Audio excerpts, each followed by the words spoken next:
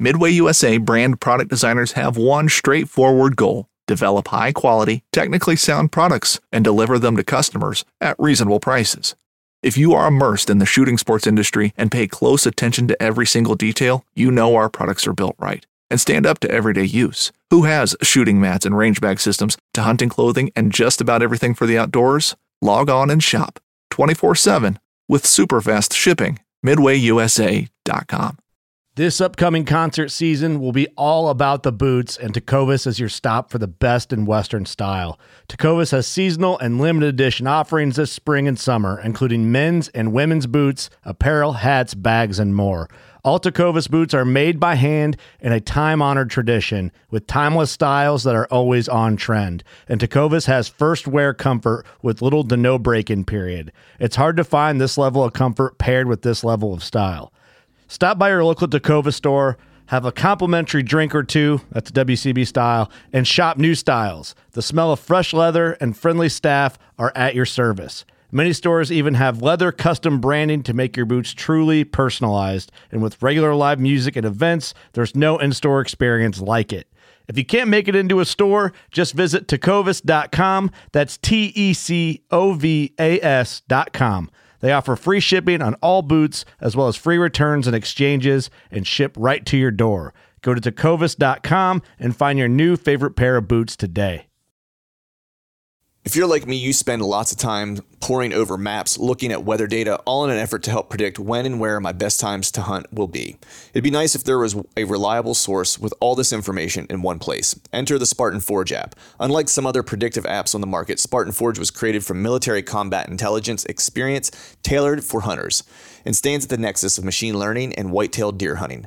No more man-made algorithms. This is a predictive model based on real GPS-collared deer data, historical and predictive weather, and the next level of mapping imagery, all at my fingertips. I've been using the iOS app this season, and it has replaced all my other mapping tools. Visit SpartanForge.ai and sign up today, or head to your iOS or Android app store. Use the promo code TRUTH to save some money and download it today. Mobile hunters, if you're interested in upping your mobile game, then head to tetherednation.com and check out their saddle gear. There are a few things you can actually buy that will help you become a better deer hunter or give you the freedom to hunt any tree or any situation. This is the reason why I started saddle hunting in the first place and why I use Tethered's gear. I can honestly say that Tethered's saddle gear has changed how I hunt for the better. Big tree, little tree, from the ground, it doesn't matter. I'm untethered by my gear to hunt the best setup for the situation, instead of hunting for a tree that my gear can use. My current core setup consists of the Phantom saddle, tethered one sticks, and the Predator platform, along with an assortment of their accessories. So if you want to up your mobile game, head over to tetherednation.com.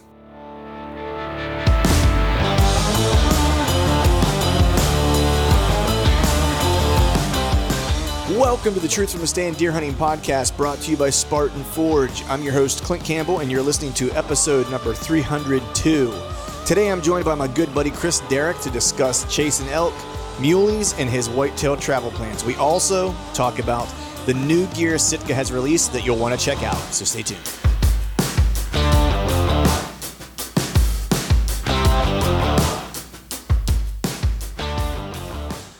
All right. What is up, everyone? Happy Wednesday to you. Hope you are doing well. Hope you are feeling fine. The long-awaited opener is here. Finally got out into the deer woods this past weekend, and it felt good. Temperatures could have been a little kinder. Earlier in the week, last week, the early part of the week, man, it was like, I won't say perfect bow hunting temperatures, but perfect for early season where, high of like 68, 69, something like that. Mornings were chilly in the 40s. But we'll take what we can get. I didn't really have an early season, like kind of opener buck that I was after necessarily to be truthful. Still, nothing, that's tripping my trigger here locally that I'm aware of.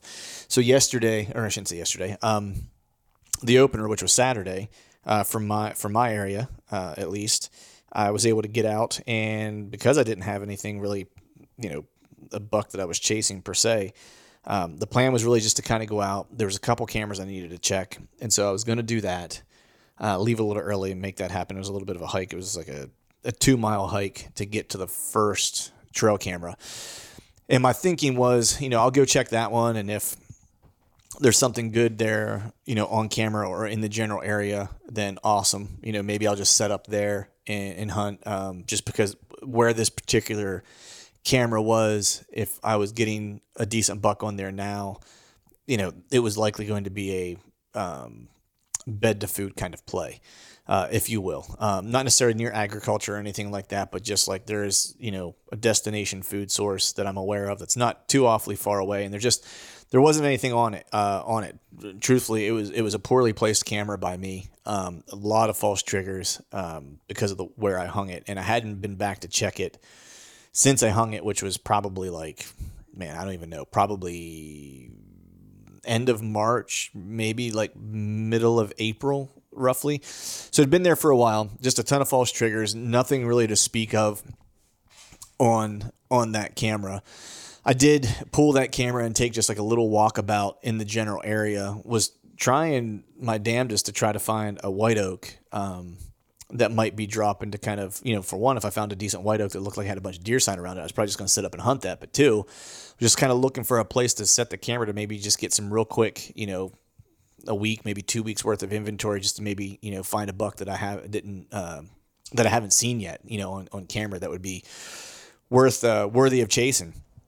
So did that, didn't really find anything, found an area that was kind of like a little pinch between some habitat, some brush that kind of, some really kind of small trees and some brush. It just kind of made this like little pinch into this area. And so I moved the camera to that spot. We'll see what that kind of brings. It was just kind of a flyer, again, to see what's happening in that general area.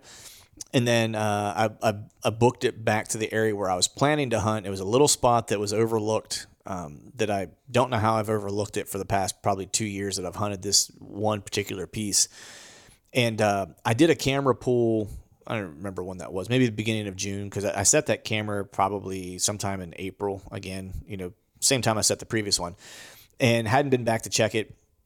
I went and checked it in June. There was a couple young bucks that were on it, but nothing that was crazy. And just by the sign that I had seen that was in that general area, I kind of felt like it was probably Doe Central, and probably a place that would be a little kind of funnel area that would attract deer. There's a hard edge that's created. Really was why I recognized it on the map when I had. So the way I really kind of found it is I was looking around on this piece that I had been hunting, had scouted in the past, and was just seeing if there was anything that I overlooked. I had Spartan Forge out and was kind of checking it, and I was looking at the map because their maps are super detailed, and I was able to just kind of pick out like this little line of habitat kind of converging that I kind of missed all the other previous times. And so I made a point to go back there and looked, and there was a bunch of sign that was in there, and it felt like it was probably all like pre-rut and rut sign. There was a bunch of rubs, old historical rubs from years ago, rubs from last year, and pretty definitive trails that kind of ran through this area. And it's just like a ton of greenbrier and stuff like around it. And so it felt to me probably like a really good kind of doe bedding area. And, again, I'm not in an agricultural kind of area, but I'm aware of like an area that deer are using as a destination food source, again, relatively close to this spot. And so it kind of told me that, I might be able to play the bed to food game, potentially, in this particular area, if there's a decent buck in there early season. And so that my plan was to get back in there on the opener and check that camera, and then the wind set up to hunt that area pretty well. Now, the other thing is I did one camera pull, saw a bunch of does and a bunch of young bucks. So the good news is there's a lot of deer kind of using that area. But I don't have a whole lot of intel as far as direction of travel. I have that camera set on video mode, so I got an idea of it, but I don't know it 100%. And so I was like, I really just need to kind of go in there on the wind that I had, which I think I remember yesterday was a southwest wind, I want to say. I think it was southwest. Regardless, I had the right wind to kind of go in there based on where I had been seeing deer kind of move from, and then pulled that trail camera card as well to check that, and then actually checked that on Sunday when I had a little bit of time to take a look at it. So needless to say, I set up on the ground because it's so thick in there. Getting into a tree is just, it's pointless. You have no shooting if you're in the tree.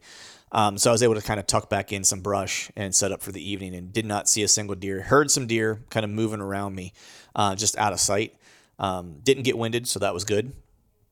But I think after looking at the trail camera data, and there was 2 decent bucks that were in there that I got on camera, and for the most part, it feels like it's setting up to be more of a morning spot, at least based on what I'm seeing from the trail camera data. And I had a kind of sneaking suspicion that might be the case. Not saying that you couldn't hunt it in the evening, but for whatever reason, I just feel like I was getting more consistent movement in the morning, and more consistent movement directionally in the morning, that I could actually plan on it and be able to hunt the wind around the movement that I was kind of seeing. In the evening, it felt like it was a little bit more sporadic. And so, I'd have to have probably a northwest wind would be the only wind I could probably hunt, because the only direction, it was in that general direction, that's the one wind that I could probably hunt in the evening and feel like I'm safe and not going to get busted. Now, there could be something on the other side of this kind of area that I may blow out, but just directionally where the deer were coming from, a northwest would be safe all the time. And then a lot of south I could hunt in the morning. I feel like southwest is what we get a lot of prevailing around here. So that's good. That place at least sets up to be able to hunt that area on the prevailing wind. So the plan is just to kind of let that area, mature a little bit, if you will. I'll probably dive back in there a couple times this year, mainly just to try to learn it. Anytime I don't have a good wind for some of the other spots that are more of my prime areas, I'll probably dive into that spot and just continue to learn it. It felt like the wind was pretty true in there. I feel like whatever I'm going to get from a wind direction standpoint, that the weatherman's telling you, it held pretty true in that spot. It got swirly once in a while, but it just, that happens. I've never hunted a spot that the wind stayed true the entire time. That, and I think it was a 4 mile per hour wind yesterday, so it was a little bit variable. So you were going to get a little bit of switching. And then this morning, since I don't have anything, this would be Sunday morning. I got up and went out, checked another trail camera that I hadn't checked. That card was completely full. Some deer on it, nothing to really get me excited. Nothing to get me excited about. I hadn't checked that one since I think I hung that one in February. There wasn't really anything to get me excited about. The one thing I was really kind of looking for was that area last year had a ton of white oaks that had dropped. In this year, nothing. And so I ended up spending some time in that general area, just kind of looking, trying to find a white oak. I mean, I was finding white oaks, but I did not find a single one that was dropping, because I was like, I just need to find the one that's dropping, and that's where I'll hunt. But to no avail. Wasn't able to locate one. So I ended up coming out of there, and then there was one other camera I needed to hang in this little kind of swampy area. And so I bombed into that area, hung that camera, and I hung a camera there last year, and there's some dates associated with this particular spot where all of a sudden things just kind of turned on for a 3-day period. And it's interesting because it's actually different dates than the other dates that I use in some of my other spots. It's maybe 4 or 5 days later. And so I'm kind of waiting for that spot to kind of pick up, but it's also an area that I can hunt some does and stuff like that. And it'll be a ground hunt. There isn't squat for trees that are around there, because it's all in this swampy area that, the biggest tree might be at the bottom as big around as one of my thighs. Maybe that would be about the biggest. But with that, we're going to go ahead and jump into today's show. We're going to continue to give it hell this season. Good luck to everybody who's out there. If you feel to tag this weekend, you lucky son of a gun, you. If you didn't, keep grinding, getting after it. We're just at the beginning. The best is yet to come. But with that, we're going to go ahead and jump into today's show. I have my buddy Chris Derrick on. You guys know him. He's been on a couple different times in the past. Chris is the guru of all things whitetail at Sitka Gear. And we talked today. He had a successful elk hunt recently in Montana. He had a killer close encounter. He and his son actually with a good muley buck out there as well. And then we talk a little bit about his plans. He's going to do some traveling this year. Oh, he travels every year to an extent, but he's got some specific hunts kind of planned for this fall. Chasing some whitetails in some different states, chasing some whitetails in Canada. So we talk a little bit. We talk a little bit about that, and we also, of course, because he is the guru of all things Sitka gear related to whitetail gear, we talk about the new stuff that Sitka has that had just dropped, or that Sitka had just dropped recently. Word to the wise, if you're looking for an insulation layer that is super lightweight and kicks ass, I would take a look at the Ambient line, specifically the Ambient jacket. I have mine, and it is like a primo piece of my kit. And I also talk a little bit about my layering system and what I kind of use. I mean, truth be told, I've got as a lot of us probably do, we got a ton of kit, and the reality is I probably use 5 pieces, and those 5 pieces will take me from, now basically, or just say October 1st through as late as I want to hunt into January, into late season. And so I kind of talk a little bit about my layering system and what I'm actually using to get me from beginning of the season all the way to the end. And it's very kind of limited, a very limited setup that for me at least is efficient, bulk free, light, and just very streamlined. And I can kind of add and take pieces out as I need to for whatever the conditions are and whatever state I'm in. So with that, I appreciate all you guys joining me. Good luck in your hunting endeavors. Hopefully you guys are shooting straight, filling some tags. And as always, I want to thank you all for listening. All right, folks, welcome back to another episode of the Truth from the Stand podcast. And this almost is becoming like a twice a year type of episode, and it's always one of my favorite to do. I have my buddy on, Mr. Chris Derrick of Sitka Gear. He is the whitetail product guru, and when I'm talking to him, the reason I get excited is because I'm a little bit of a gear nerd. So that usually means there's new gear, and I've been able to play with some new things, and I always kind of geek out and get ready to talk to Chris about all the new stuff they have going on. But before we do that, how's it going, man? How you been? Doing very well. Thanks for having me on. Yeah, you bet, man. I know we're kind of making a habit out of this now, man. It's I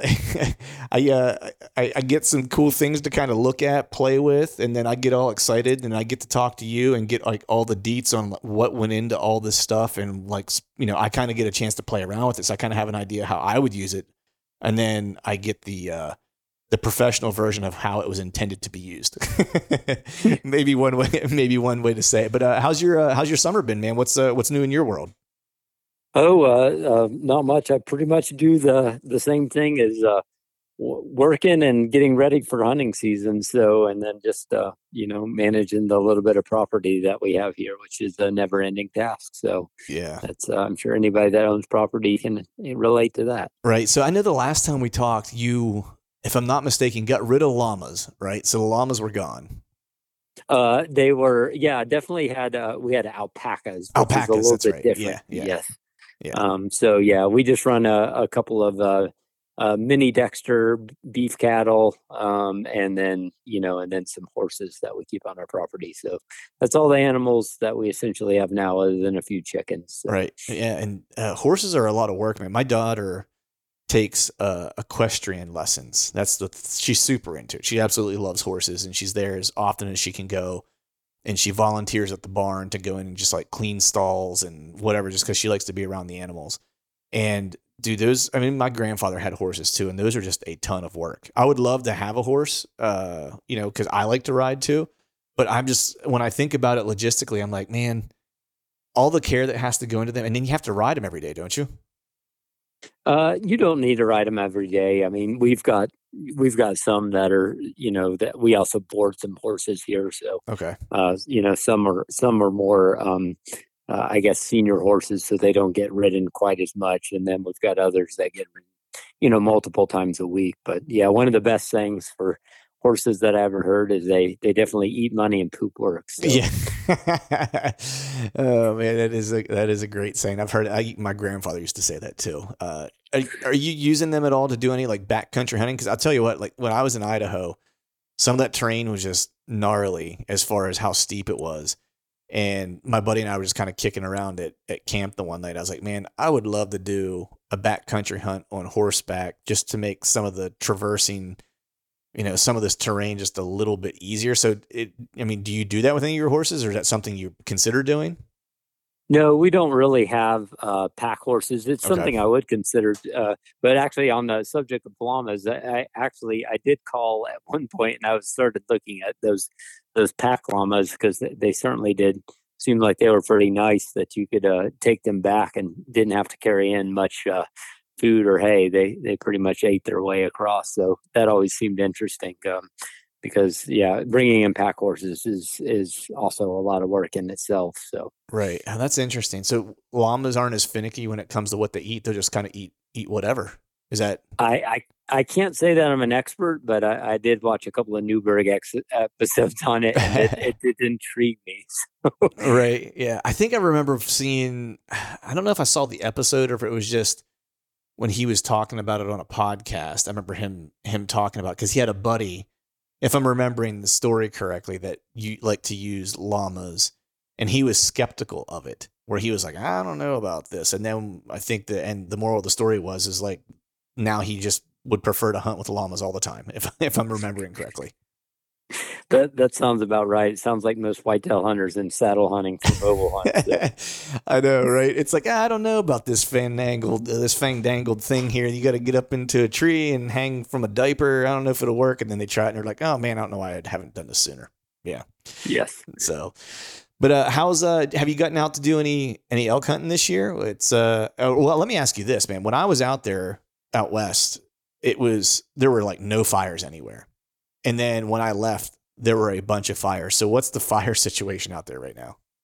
There's quite a bit. It looks like pretty much all of upper Idaho and western Montana looks like one big fire when you look at it on the fire maps. But we did get a little rain for the first time in a long time last night. But it's been a pretty mild fire season. We really haven't had much smoke to speak of until maybe the last 2 weeks, and it just got caught up to us. So yeah, we were supposed to do this Monday, but I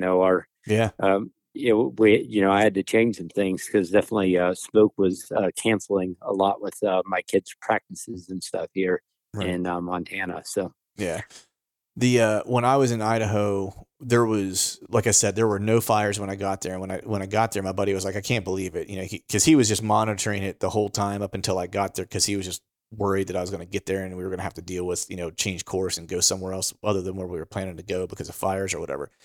And I don't remember what day it was. I remember, the day we were kind of driving into where we were going to park the truck at the trailhead to hike in to camp. I smelled smoke as we were driving by, and I was like, do I smell smoke? And I saw like this little plume over there, and then sure enough, just once we got on the high peak of where we were camping, we could see down there was like a small plume, and then there was like a helicopter coming over, dropping water on it or whatever, and that one kind of extinguished pretty quickly. And then maybe 2 or 3 days later, so this would be about that 2-week time frame you're kind of talking about. We were hunting, and we actually had some elk that were behind us. I could hear them in the timber behind us, and all of a sudden this storm rolled in, and you could just hear the wind coming. And all of a sudden the wind switched, and we had to get out of there because now the wind was wrong for us. But as we were walking out, just like a crazy lightning storm started happening, just like summer heat lightning. And we got like a couple sprinkles of rain, but just like crazy lightning cracking. And then literally when we got back to service and we could actually kind of look on the map and see what was going on the next day, it went from no fires to where there was like 100 fires all around us. Basically, I think just from like the lightning strikes and so forth from the lightning storm and from the rainstorm that kind of rolled through. So that was probably about the same time frame where you guys kind of got it too, because it was all that northern Idaho area. Yeah, it started happening around opening weekend, which is September 4th. So yeah, we were on our way back from hunting for mule deer in eastern Montana and got to about Helena, and it was pretty much pure smoke from there on out. So right, how was your mule deer hunt? We didn't close the deal on one, but it was my 14-year-old son's first archery hunts. Oh, nice. So yeah, he's now progressed into that, and it was great. We had the area we're opening or hunting is very, very open, kind of like Badlands looking areas. If any of you know what that looks like. And so you're essentially looking for mule deer with spotting scopes, and then you're waiting till mid-morning and waiting for them to go to bed on typically on a slope that winds up in the shade for the afternoon, and then they'll move a little bit into the shade. So we had seen some bucks which were 140 to 150 class bucks, which for it's a really good mule deer for your first buck. And so we put them to bed and gone over the top. He and I came back down, pulled off our boots, started stalking down on these 2 mule deer that were bedded down. and got between, we got 20 yards was one, and then 40 yards was the other. And I said, that's as far as we can go, because the angle we were looking at for them, if we'd gone any further, we wouldn't have been able to make up any elevation to get a better angle on them. So we just sat there, and we'd been sitting there for about 15 minutes. And my buddy was up above us looking down, and the wind switched, and his scent came down, and they stood up, but they didn't know we were there. And the one that he wanted to shoot basically stepped out and had sagebrush covering his vitals. And Cole was at full draw at 25 yards, 30 yards. And then they just blew out of there before he could actually get a shot. But very exciting hunt. For us. For sure, man. So I got to ask, like, who was more nervous, you or him or Dad? I think he was. Okay. He was definitely. He was shaking as soon as it ended. So, but it's always fun to watch a kid go through that. Last year, he had an experience where, and we've all done this if you've ever hunted in a blind, but he went to full draw on a deer. That was his first time, and he shot the front of the blind, not getting over the top. So I've done that myself. So right. Yeah. I mean, if you do these things long enough, man, you make all the mistakes, so It's the good news is you can tell him he's got that one out of the way now. Put that one in the book, and it'll be a memory and a story. That's awesome, man. Do you guys have plans to get back out? Are you guys going to head back to that same area, or what's the plan for that? Yeah, we'll definitely go. And then I tagged out on my elk this past weekend. So nice. As soon as we get done with the podcast, I'll be going just to break up the quarters and get them packaged and vacuum sealed. So. Nice, man. So give me that story. Where was what area were you? I'm assuming Montana, and how'd that all shake out? Yeah, it was just hunting with some friends and some very, very dark timber. And for us, what we were in, it's super thick. I mean, if you can get shots in the, plus 50 yard range, that would be something. So a couple of bulls had come down the hill. These were all satellite bulls, but they all rolled out in front of me, and I wound up with about a 35 yard shot, and it was a little bit back from where I wanted based off the shot. So we backed out because I've definitely lost a bull by going in too early thinking I had a better shot, and let him sit overnight, came back the next morning, which turned out to be the right move. He only went 100 to 150 yards. And then so we broke him down the next morning. So that's trying. I've definitely figured if time is the way you want to give it before moving in on them. Right. So is this pretty typical for you as far as like early season success I shouldn't say early season. Well, I guess you guys opened the 4th, so it would be still considered, I guess, early season for you guys. Is that pretty typical for you? I mean, do you usually find and get into elk pretty quickly? I'm fortunate that I would say I'm not an elk hunting expert. I am an Eastern guy that moved west, but right. I've definitely started to figure it out over the couple of years, and I typically know where to go, but it just takes time. And the success rate is low, and then once you get things figured out, it becomes a little bit easier. But right. What was the thing that you had to that you feel like that you needed to figure out, or once you started to better understand it, like you started to have like more consistent encounters, or you started to kind of better understand where they wanted to be and why they wanted to be in those areas? For me, it was, you're exactly right. It's just understanding where they are that time of year. Because if I go to where I'm hunting now, within 3 to 4 weeks from now, there won't be a single, elk in the area. There could be one occasionally moving through, but they're pretty much gone. So, right now they're really focused in the area I'm hunting in, and these northern slopes, dark timber, going down into private, and then coming back up into public and sitting in the dark timber for the day. So that's typically where I found them, sitting on the saddles and those types of things. But I'm sure you can have somebody that'll come on that's way more versed in elk hunting than I am. Right. I'm a whitetail guy that has learned to elk hunt. Right. I'm kind of in the same boat. Only, I get a couple days a year to maybe try it. I'm curious, were they doing some talking for you at least? Because I know whenever I was out, Idaho opens a little earlier. I think the season opened on like I want to say the 29th of August, and I was there for the opener. And the whole week that I was there, I did not hear one single bugle the entire time, which I don't think is really out of the norm, because that's a pretty early opener, I guess. But did you hear any talking? Did that, whenever you were out?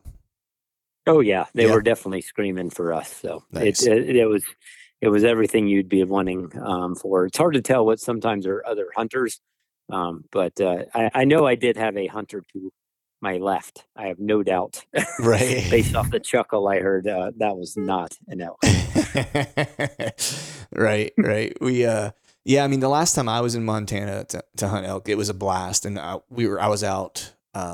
I want to say right about now was when I was out. I want to say I got there around like the 9th or 10th, and I stayed for 2 weeks, and so I heard a lot of bugling on that trip. But this last trip to Idaho, if I had to do it over again, I'd probably have waited maybe 2 weeks, or maybe not, because of all the fires. Who knows? It might have been worse. But I guess the thing I found that was just really hard was that northern Idaho was way thicker than where I had elk hunted in western Montana previously, and so there was really no glassing opportunity to speak of, and they weren't talking at all, and so it was a lot of just almost like you would still hunt whitetails. My buddy Wilson, who lives there, did a good job of kind of locating some herds, like where they wanted to spend time and where they wanted to bed. And so we basically just kind of crept around their bedding areas. And so, for not knowing a whole lot, we ended up, hearing elk pretty much. When I say hearing elk, we could hear them in the timber behind us, but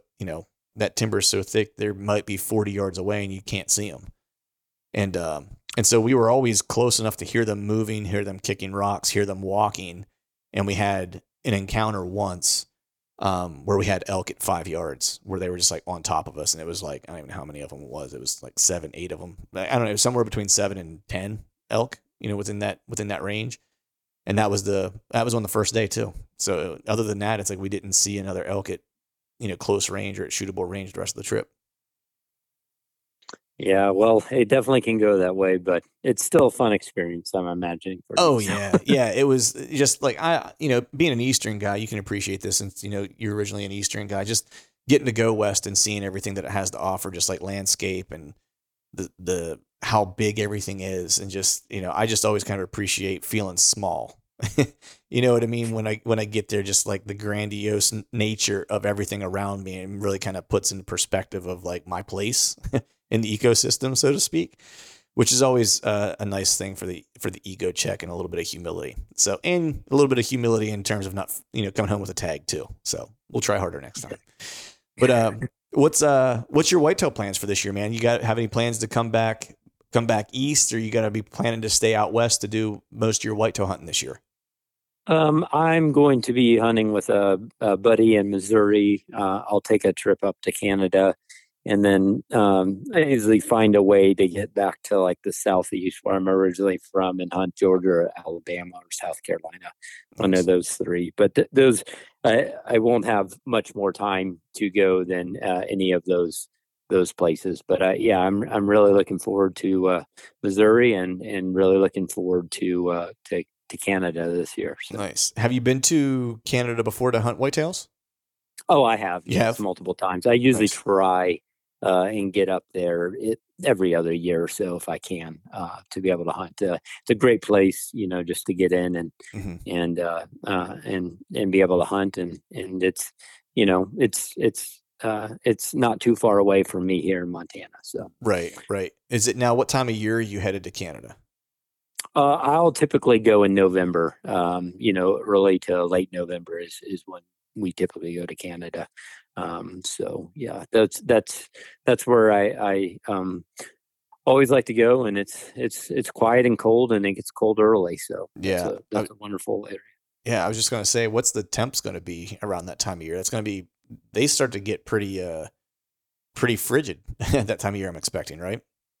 Well, I've faced in November anything from -30 to above freezing. So there's a very wide range of about 60 degrees that you usually face. So you're basically Uh, taking every piece of gear you own. I definitely have a good layering system from light base layers all the way to a Fanatic and Right. then some. So. Right. Yeah, exactly. It's that's like, hey, if you're not happy with the weather when you wake up, just wait a couple hours, it'll change. Right. It's like, Yeah. it's kind of that plan. What time frame you headed to Missouri? Missouri is a place I've been to once and absolutely loved it, and I keep trying to get back there. And every year, like this year, I was going to go back this year, because I have a great spot that I love that I kind of stumbled onto the last time I was there and had some encounter with some killer deer. But I put in for a Kansas tag again this year, and I didn't have any points. I just did it on a whim because last year I had a couple really close encounters and just couldn't quite seal the deal. I had multiple bucks at, within bow range, and one I was at full draw on. And so I was like, you know what, if I can draw a Kansas tag, I guess I want to go back and try to redeem myself. I didn't think I was going to draw because I had no points. I ended up trying to get it, and I got the unit that I wanted and ended up drawing the tag. So if I didn't get it, I was going to go back to Missouri. So, woe is me. I got to go to Kansas this year, but I'm looking for an opportunity at some point soon to get back to Missouri. So what time of year you headed there? The 1911 is one of the most iconic firearms in history. Designed by John Browning, the 1911 was the standard issue sidearm of the U.S. military from 1911 to 1985. While Colt produced the original, almost every major firearm company has produced its own version. It's wildly revered for its reliability, crisp trigger, and is still a favorite for all types of shooters.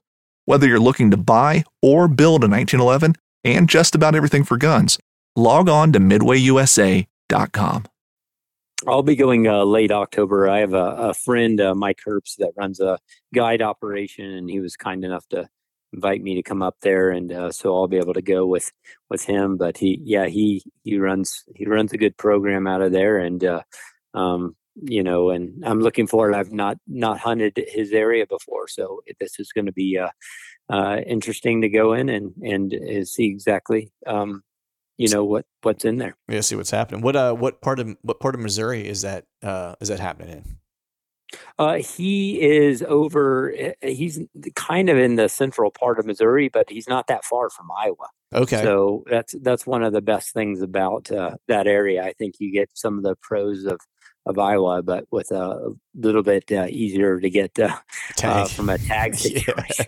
Yeah, exactly. That was kind of why when I went to Missouri, it was actually like a tethered thing that we were doing, and they were filming some stuff, and they were basically like, hey, pick a state you want to go to, and we just want to send a camera guy with you. And I was like, well, let's go to Missouri. It's borders Iowa, and we'll see what happens. And so I did stick around some of the public pieces that were close to Iowa. And as you would expect, there was a fair amount of pressure on those pieces. You can still find some like little nooks and crannies, but then I ended up happening onto a little spot that, one of the guys, actually the camera guy that was with me, he's from Missouri, but he's from like southern Missouri. But his cousin happened to live, we'll just say like central Missouri-ish. And we were leaving the second piece of public that we had hunted, and we were looking on the map trying to find another place to go. And he was like, well, let me call my cousin and see if he's got any tips on places that might be like overlooked or whatever. And so he called him, and he gave us a tip that basically is just like it's a piece of public that you wouldn't know about, that you really wouldn't know about, and that only really the locals know about it. And so I was like, that sounds perfect. And he was like, they pull big deer out of it every year. And so we went, and it was with my buddy Chad, and we had within 36 hours, because we had to. Chad and I were going to Ohio at the end of that trip, whether we tagged out or not. And we were at that piece in Missouri for, I want to say, a total of 36 hours. He saw a 160-inch deer within the first 30 minutes. He missed a 130-inch deer, had another encounter with that same 130-inch deer the following morning. I saw a 150-inch deer within like the first hour of being in the woods. And then I ended up hitting a decent buck on the next morning, and then never being able to find it. And that was all within like 36 hours of being there. Well, that sounds like you found a great spot. So Yeah, yeah, exactly. I'll let you know where that's at off. Like once we're done recording, we won't broadcast that. yeah, that's the one to keep secret right there. Right, exactly. Well, cool, man. Well, speaking of getting geared up for the season, dude, I know you guys have been busy. Sitka's been busy launching a bunch of new stuff this past summer, and I think the last I shouldn't say the last articles, but the most recent articles I think actually dropped as we were kind of speaking this week. And so I just wanted to get you on and talk about what's new for fall. So if you wouldn't mind, just kind of give the rundown, like at the high level, what's new for fall. And then I have some of the garments here that I just want to kind of look at and give us a chance to kind of talk about each kind of each line and what's kind of changed or what is new with the line specifically. Sound good?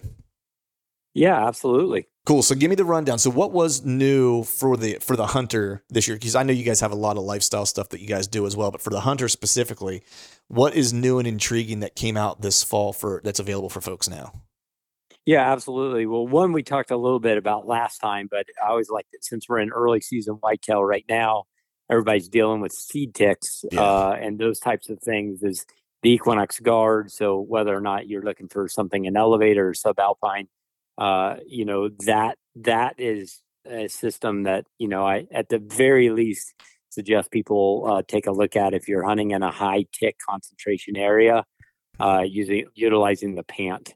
And so, I've not had a tick in many, many years.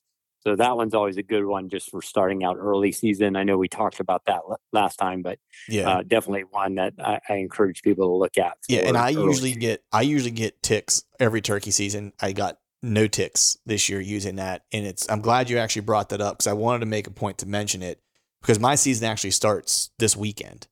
We have an early opener here, and it's going to be warm, and so that's actually my go-to for early season for that specific reason. I hunt a lot of low-lying areas with water, swamps, mosquitoes, things like that, along with ticks, and so that is actually it pulls double duty for me. It doubles as like my turkey kit for the same reason, and then also my early season whitetail kit as well. So that's awesome. Yeah, absolutely. And after so many people, I call it the buddy effect, have the same story. Yeah. Well, I didn't get any, but so and so did, and he didn't, and so now he's going to get it. Right. So, exactly. So that's a great piece. And then earlier this summer, the Jetstream is that we relaunched that family. So that the Jetstream jacket and vest is now available in Elevated 2. So if you're looking for something, a lot of people are familiar with the Stratus family of so that's your brush fleece, windstopper, and then a micro fleece backer. So a very versatile piece. If you're looking for something that's maybe has a smooth face, if you're in maybe a high burr pickup area, the Jetstream jacket. So if you're not, super particular about having a harness port in the back or anything along those lines, the Jetstream jackets, similar to your Stratus in form, new, quieter textile than the old Jetstream, but a similar product form that to that of the Stratus. Right. Yeah. For Windstopper. And I have the Jetstream jacket here in my hand now. And that was the one thing that I kind of noticed about it because, I do hunt in a lot of areas where I pick up burrs. I wear the crap out of my Stratus stuff. But this is definitely going to come in handy for that. And the other thing is too that I really actually liked this because actually it was in my kit when I went to Idaho just as, for a morning wear piece when it might be a little chilly in the morning, is that a lot of times, you put something on, like you need something in the morning, or maybe you need the ability to kind of cool off or vent some heat. And a lot of times you get these pieces of kit, outside of maybe rain gear that don't really have vents and stuff. And that was the one thing I really kind of liked about this jacket was that it actually has like the armpit vents and stuff like that built into it, like you would expect from a rain piece that you don't often get when you get like a full kind of, a full jacket, so to speak. So I thought that was really kind of slick and smart, especially for the mobile hunter who's going to be kind of on the go and on the move. I think that would really come in handy. Yeah, I think that's a good way to look at it. And a lot of people ask me Stratus or Jetstream, and I would say it depends on your situation. So if you're somebody that wants like ultra quiet, like micro fleece face, and the ability to run a harness out of the back of the jacket with a constant connect safety harness board, the Stratus is probably where you're going to want to go. Like you said, if you're maybe in a super high burr pickup area, and you're looking for a smooth face textile, but in a similar format, both really versatile pieces, the Jetstream might be the right fit for you. So those are ones just to take a look at and figure out which of those two pieces is right for you.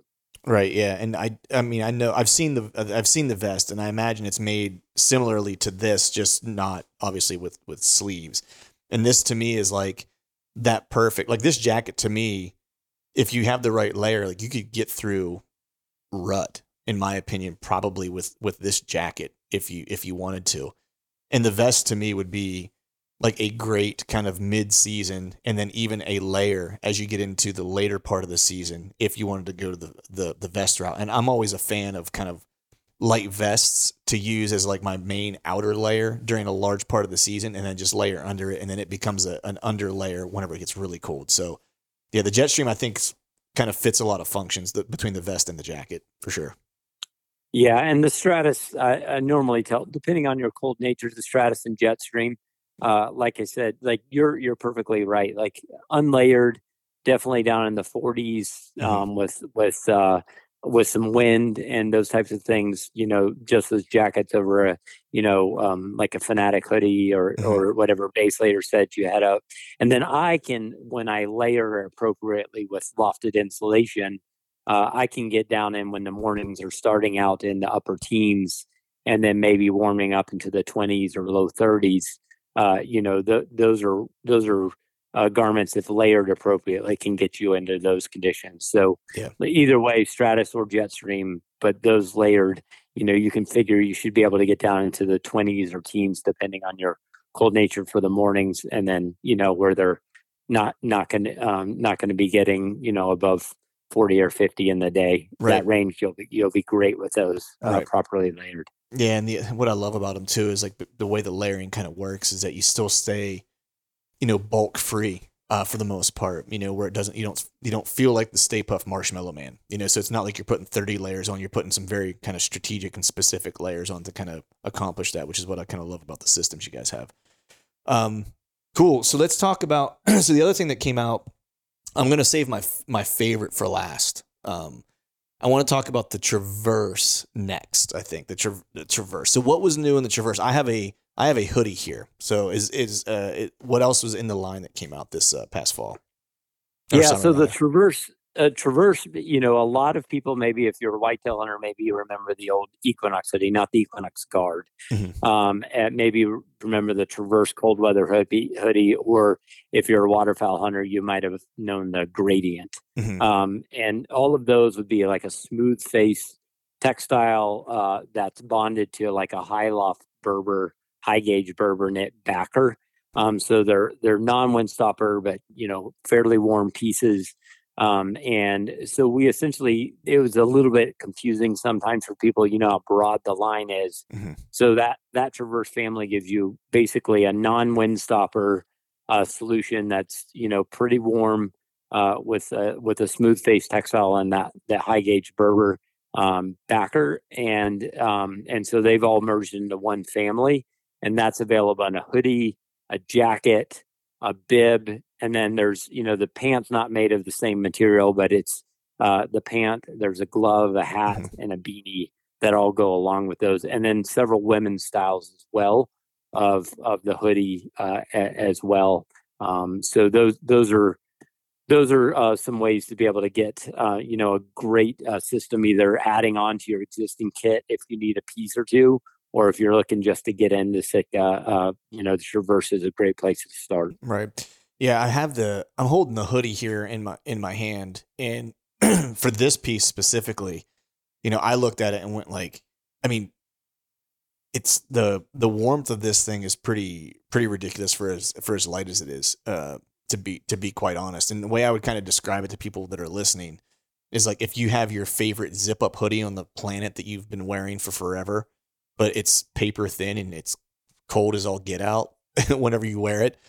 this is that thing, but warm is how I kind of looked at it. Cause I'm always wearing like a zip up hoodie, whether I'm like outside doing work or whatever the case is, but it's never warm enough. I always have to layer, and this thing kind of solves that. And so for me, I was like, man, this is that perfect kind of piece where if I don't really want to put anything else on and I just want to throw like one thing on over top of like a Fanatic hoodie, I could literally get away with this and probably get down to the 40s and just rock this thing if I really wanted to. I feel like it's that warm. I mean, is that a fair assessment of it? It is. And then, like we mentioned before, is like, what is it? It's essentially an outerwear piece, but it can be worn as a mid layer if you need it to be. Yep. So you'll see some thumb loop kind of design that's built into the cuff. That's so that you could take it and layer it under, like we were talking about, Stratus or Jetstream, as those types of pieces. And then, or you could add that vest you were talking about, like a Stratus or Jetstream vest on top, to be able to add Windstopper to it. So you basically can build it into your system. And I always tell people, this is one of the things, is look at what you already have in your kit. You probably don't need more than 2 hoods. Right. So the Jetstream, so the Traverse is available in jacket and a hoodie. Like if you already have enough hoods, like I always say, I need another hood, like I need a hole in the head. I don't need a whole lot. So figure out how you want to do your hood system and figure out whether or not a jacket or a hood. But I would say the max you want is a lightweight hood with then maybe an outerwear hood piece, and that's it. Don't buy a bunch of kits and then have like 3 hoods deep. You're probably you're not going to have an ideal experience. Right. You're going to have like a neck roll looking like a middle linebacker from the 70s. You know what I mean? Yeah.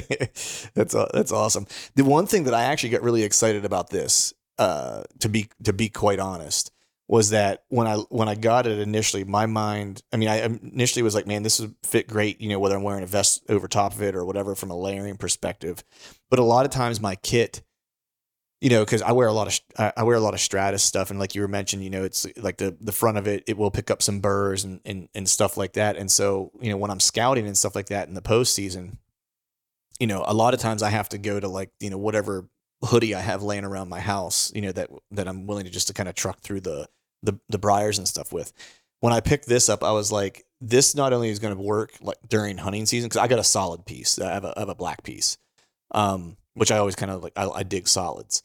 And so I immediately was like, man, this is going to be my go-to like winter hoodie that I will wear to do camera checking, do any type of postseason scouting, because it's just heavy enough on those cold days in the winter that I can throw this on with like a thermal base layer underneath of it, or a good base layer underneath of it, and be good to go. Or if it's just slightly warmer, I can throw a t-shirt on, or like a thin t-shirt, long sleeve shirt on underneath of this thing, and be able to go out and scout and be able to rock and roll. I'm not going to pick up a ton of burrs, and I'm not going to be too hot. And so to me, this was like, I saw it and I was like, man, this is a workhorse piece. Like I can actually get a lot of use out of this piece outside of the season. So I was stoked on that. Yeah, it's surprisingly durable. I've been throwing hay in the mornings with that on for 2 years, and my jacket still looks great. So it's pretty durable for what it is. And then all the textiles we have moved all into recycled textiles. Mm-hmm. And then you'll notice, like on some of the zipper constructions, we got rid of some of the overlaid films, and that's really so that if you were to ever break a zipper, it's a lot easier to repair. So nice. Those are also things we're trying to do, because we don't want this stuff going in the landfill. Where we want is be able to take it in, be able to get it repaired, because there's no reason you should ever have to throw away a jacket because a zipper broke, in my opinion. So. Right. Yeah, that's awesome. Good. And that's a good point too. And that's the argument I always kind of make, whenever you buy good gear, and it's one of those things where, it's going to last a long time. People will ask me about, the kit that I have now, and I'm like, man, I'm still wearing the same Stratus pants. This will be the 6th season of these Stratus pants. And I don't baby my stuff. It's like, I beat it up. I was like, and once they're washed, they look like they're new. You know what I mean? So I'm like, if you get good stuff and you semi take care of it, you're going to have it for a long time. So absolutely. Awesome. So my next favorite, my favorite piece. Is there anything else I want to go to the ambient line next, because this was the line that I'm a sucker for like Primaloft. So like I nerd out on this, and I kind of geek out on. I was actually talking to my buddy from Tethered. He's equally as nerdy about puffies as I am. So we literally geeked out on it the one day together. So before I jump into this, is there anything else aside from the ambient line that we need to cover? I know there's a Mountain Optics harness that's coming out in a new pattern as well, right? Yeah, we did bring the optics harness out. You can now get it in elevated 2. So if you're looking for a bino harness case in that pattern, that's now available. But yeah, I know your same excitement on this next ambient launch. So yeah, if you want, we can go in. If you're familiar with the Celsius MIDI, this is a substantial upgrade to that product. Yeah. So, yeah, let's just jump into it. So I'll say this. So I had some buddies that reached out to me, and they were just, we were talking kit, and, they were adding to their kit, and they were like, hey, is there anything from Sitka that, I'm going to buy like one piece or whatever? Or I think they needed they were asking me what my layering system was. And I went through how I layered my top, and I kind of gave them the approach that I take. And, and they asked, and they were missing kind of like the puffy piece, right? Like, because I use a puffy piece under my Stratus vest. That's kind of what I rock all year round with one kit, and I'm usually good. I can just add in one to three pieces depending on the top, depending on the temperature, and that'll get me through pretty much the entire season. And so whenever he asked me, I was like, dude, I'm gonna tell you, I was like, if I were going to get anything for layering for this year, I was like, I would get the ambient jacket. You will not be disappointed. I was like, I think this, I'm not gonna lie, man, I might have slept with it one night whenever I got it. I'm not gonna lie, but without further ado, give people a rundown on what the ambient line is and what makes it so freaking rad and different, and then I'll wax poetic about why I'm so stoked about it. Yeah, so this is your puffy replacement. It's going to be exceptionally quiet, and it's really an active insulation that breathes a lot when you're moving, but then does a great job of keeping you warm. It's deceivingly warm when you wear it. So the advantage of this type of insulation is normally a puffy jacket. You've got your face fabric, right? Mm-hmm. Then you've got your lofted insulation, and then you've got a liner textile. So you've got 3 layers of textiles, 2 on the outside to contain your insulation. What's different about the style of insulation that we're using here, this Primaloft insulation, is it's both the insulation and the liner in one. So you're not going to actually see a drop liner inside of the garment. You're going to see this really open looking, like kind of like a fleece design that you can sort of see through but can't really see through. That's the best way I would think to describe it for people that have not seen it. And so the advantage of that is it breathes really well when you're moving, and then when you sit there, it actually provides a deceivingly amount. So this is the one piece that I, like we were talking about, I will wear it earlier in the season for when just the temperatures are cooling. It's going to stay in my pack for that. Later season, it's going to go under my Stratus jacket, for example, as my puffy piece to add insulation. And that's how I'm getting down into the team. So I've got a good base layer, and then I've got that puffy piece, and then I've got my windstopper on my outer shell. And those pieces all together allow me to really create a super versatile season or system that allows me to get through the season in most places. Yeah. I would say into the 20s. Maybe teens, depending on how cold temperatures are, all the way up into, warm temps. Yeah. Yeah. So so I have the jacket. What all does the ambient line consist of? So there's the jacket. I think there's a hoodie, if I'm not mistaken, as well, right? Yes, there's a jacket and hoodie. So these are actually 2 products that John Barklow, my counterpart, and I were both working on. So I was updating the Celsius MIDI jacket, and it was really designed for really focus on like the stationary whitetail hunts, right? So that piece in the jacket format is going to have 150 grams of insulation. It's a piece that's a full zip front, so it's really easy to take on and off. You can adapt your insulation to moving if you need to take it on and off, which we typically do in those types of situations. And then there's a hoodie, which is less grams of insulation, more in the 100-gram range. Mhm. So what you're looking at, and that's a pullover design with like a half zip. Right. So I would say, depending on your end use, you can pick the right product. If you're looking for something that's got a little bit extra insulation, but still has a lot of the benefits of that mobile insulation, the jacket might be where you want to go. But if you're going to not be taking it off, for more ranges, and you're looking for that hood, that's why the hoodie is built in that different form. Right. And to your earlier point, for everyone out there listening, like as you're thinking about building your kit, think about the number of hoods you have and what you might need to add if this is something, that you want to add to your kit. So the thing that I was most stoked about, so my layering system for the top, typically 9 times out of 10 is, just my normal Sitka long sleeve base layer, synthetic. And then I will use a Fanatic hoodie over top of that. And then from there, it depends on what time of season it is. Sometimes I'll just rock the Fanatic hoodie. If I'm earlier, maybe say very early October, as it gets a little cooler, I'll throw on just my Stratus vest over top of it. And then as the temps start to dip, if I need another layer, what I've historically used was I think it was the Celsius MIDI jacket. And this is now what I'll use for that. And that's what I was most stoked about, because I was kind of going back and forth between that and, depending on how cold it was, using a Kelvin Light jacket as well, because I really like that. I really like that puffy. But this thing is just so small, so sleek, and bundles up into like literally nothing to stuff in your pack, and is so lightweight. And the fact that I do typically move a lot, so the fact that this is kind of active insulation is brilliant. And so this is actually going to become my new insulation layer for this season. And it's sometimes I'll literally just kind of throw my Fanatic hoodie on, and I'll run out and I'll hop into a tree. And a lot of times I'll just stuff this in my pack. And once I get into a tree, this will actually become my outer layer just while I'm stationary.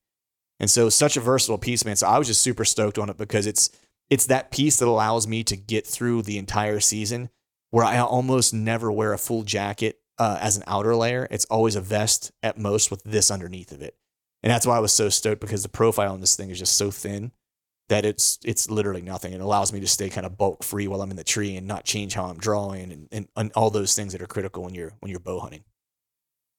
Yeah, absolutely. I mean, I've gone as far as we're super like those -30 temps that might go under my Fanatic, or in those other temps, this is going under my Stratus. So right, it really allows you. I consider it almost a season extender to any piece in your line. So if you're wearing your base layers, it extends the season of those.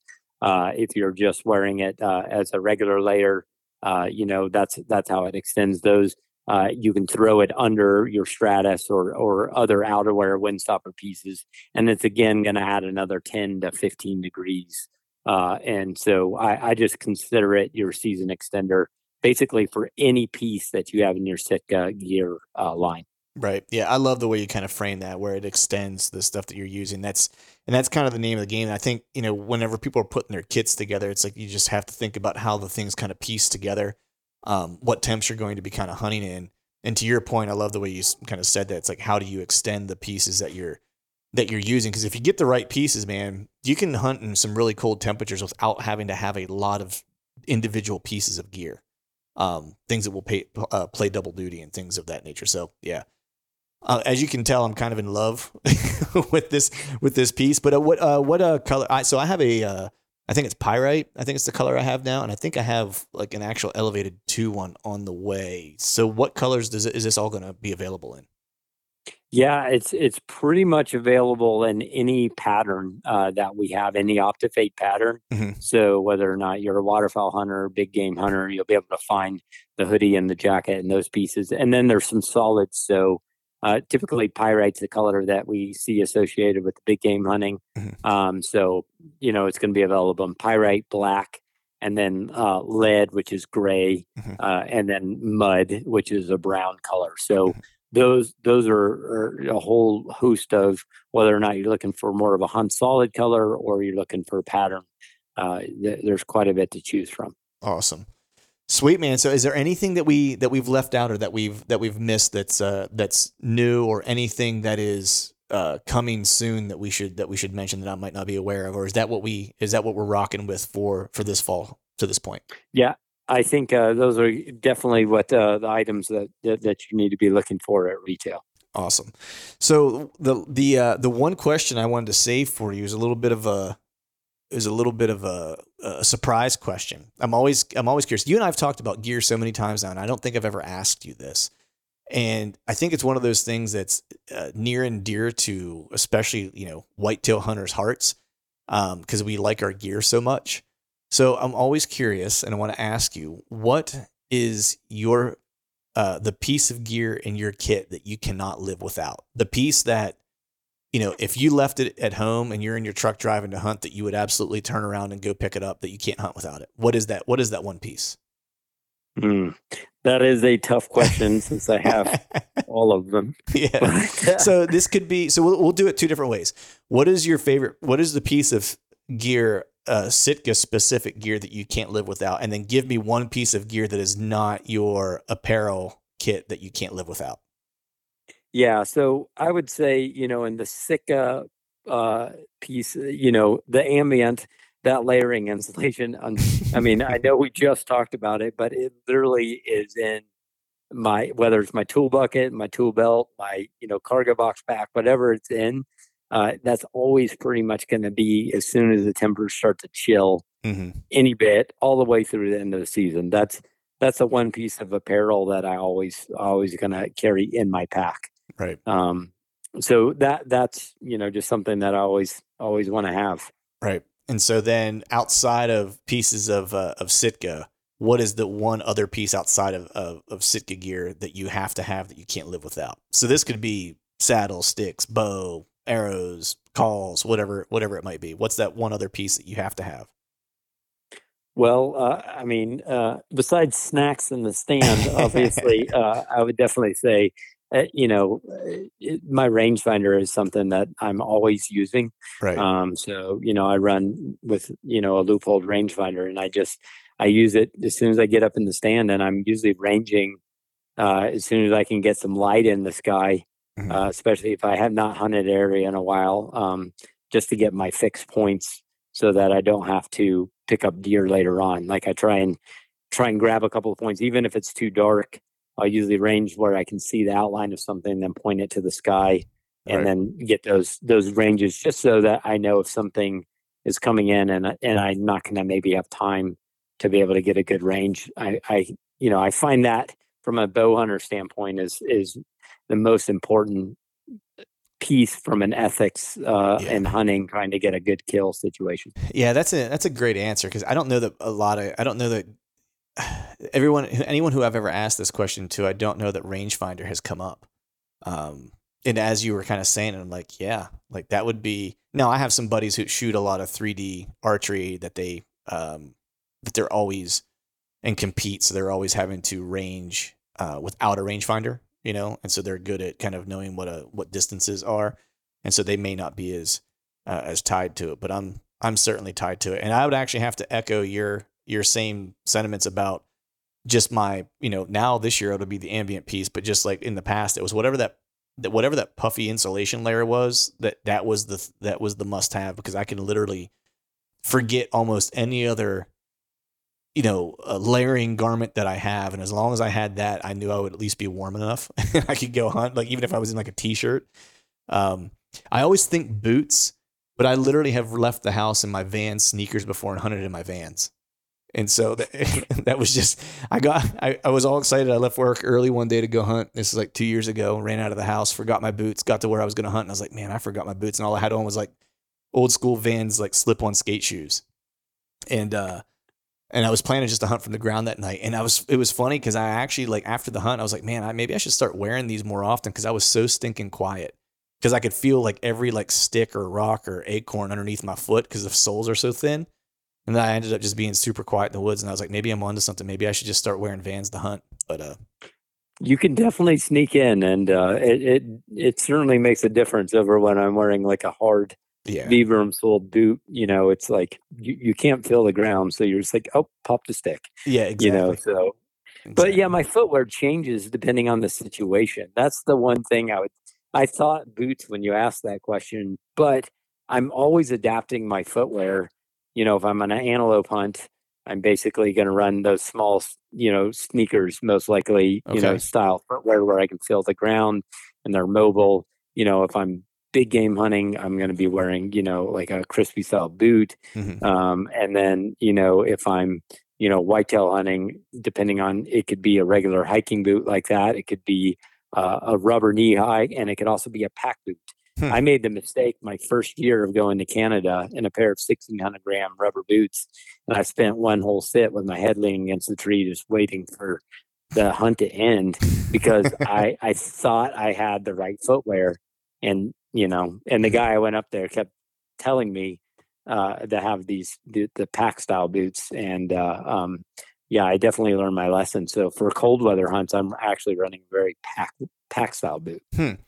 That's interesting. I don't change mine up a whole lot. Like I use like a regular, something that would be akin to a crispy. I usually am wearing Kenetreks a lot of the times. What I'm using, like the hiker style. I think they're the hard Scrabbles with the hard sole. I just like a hard sole, especially for hunting out of a saddle. If my feet are going to be on a ring of steps or on the edge of a platform, I just don't want anything that's going to be able to dig into my foot.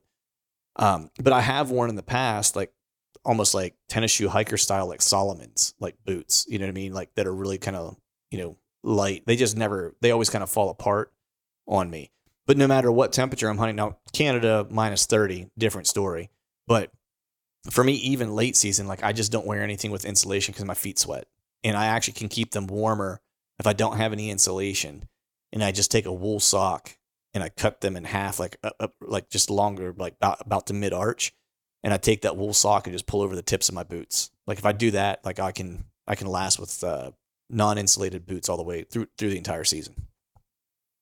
Yeah, that's and everybody has their own method for doing that. But yeah, I think that's a great approach because if you go in with sweaty feet and then you sit still, you're pretty much toast. Yeah, you're miserable. But well, cool, man. We've been jamming for about an hour. I appreciate you coming on and giving me the straight dope as far as what's new with the gear and kind of walking through all the pieces. I always say this every time I have you on. Like you guys do such a great job of kind of anticipating what people are going to need and always pushing the envelope and like the latest and greatest technologies and thinking about the hunter first. So always appreciate that. Always appreciate you coming on. Let people know before you get out of here where they can find out more information about Sitka, the places they should visit to check this stuff out. Yeah, absolutely. I always say if you have a retailer that's near you that carries Sitka gear, go in and talk. They're always going to be, in the most case, really educated on the product because they're really good retail partners. And then SitkaGear.com if you want to just dig in on the details of the product and geek out on that stuff. Watch videos is a great place to go in and learn more. Yeah. And then as you hit their website, sign up for their mailing list. That way, as new things are coming out, you guys are the first to know. So awesome, Chris, brother. I appreciate you, man. Congrats on the successful elk hunt and good luck on getting your son back out after that muley. Hopefully he fills a tag and keep me posted on how your whitetail plans play out this year. I'll send you some texts as things are going along here on the East Coast. Absolutely. Can't wait to see it. All right, folks, that is a wrap for today's show. I'd like to thank all of you for listening. If you haven't yet, please head over to iTunes and leave us a 5-star rating and be sure to subscribe to the podcast. And while you're at it, head over to YouTube and give us a sub there as well. I'd be super appreciative if you do those couple things for me. And before I shut this thing down, I need to give a big shout out to our partners who continue to help us make this podcast possible. Tethered, Spartan Forge, Exodus, and Skull Brew Coffee Company. And until next time, we'll see y'all.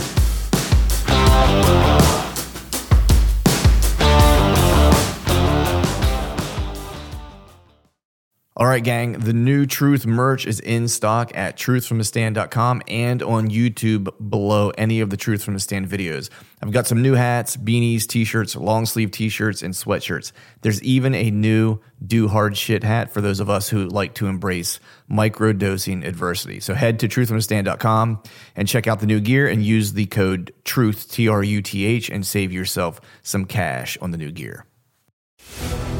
When you go out there and the fish are where you think they are, any one of these casts could be the bite. It's the most exciting fishing that I know, right here at Hawks Cave.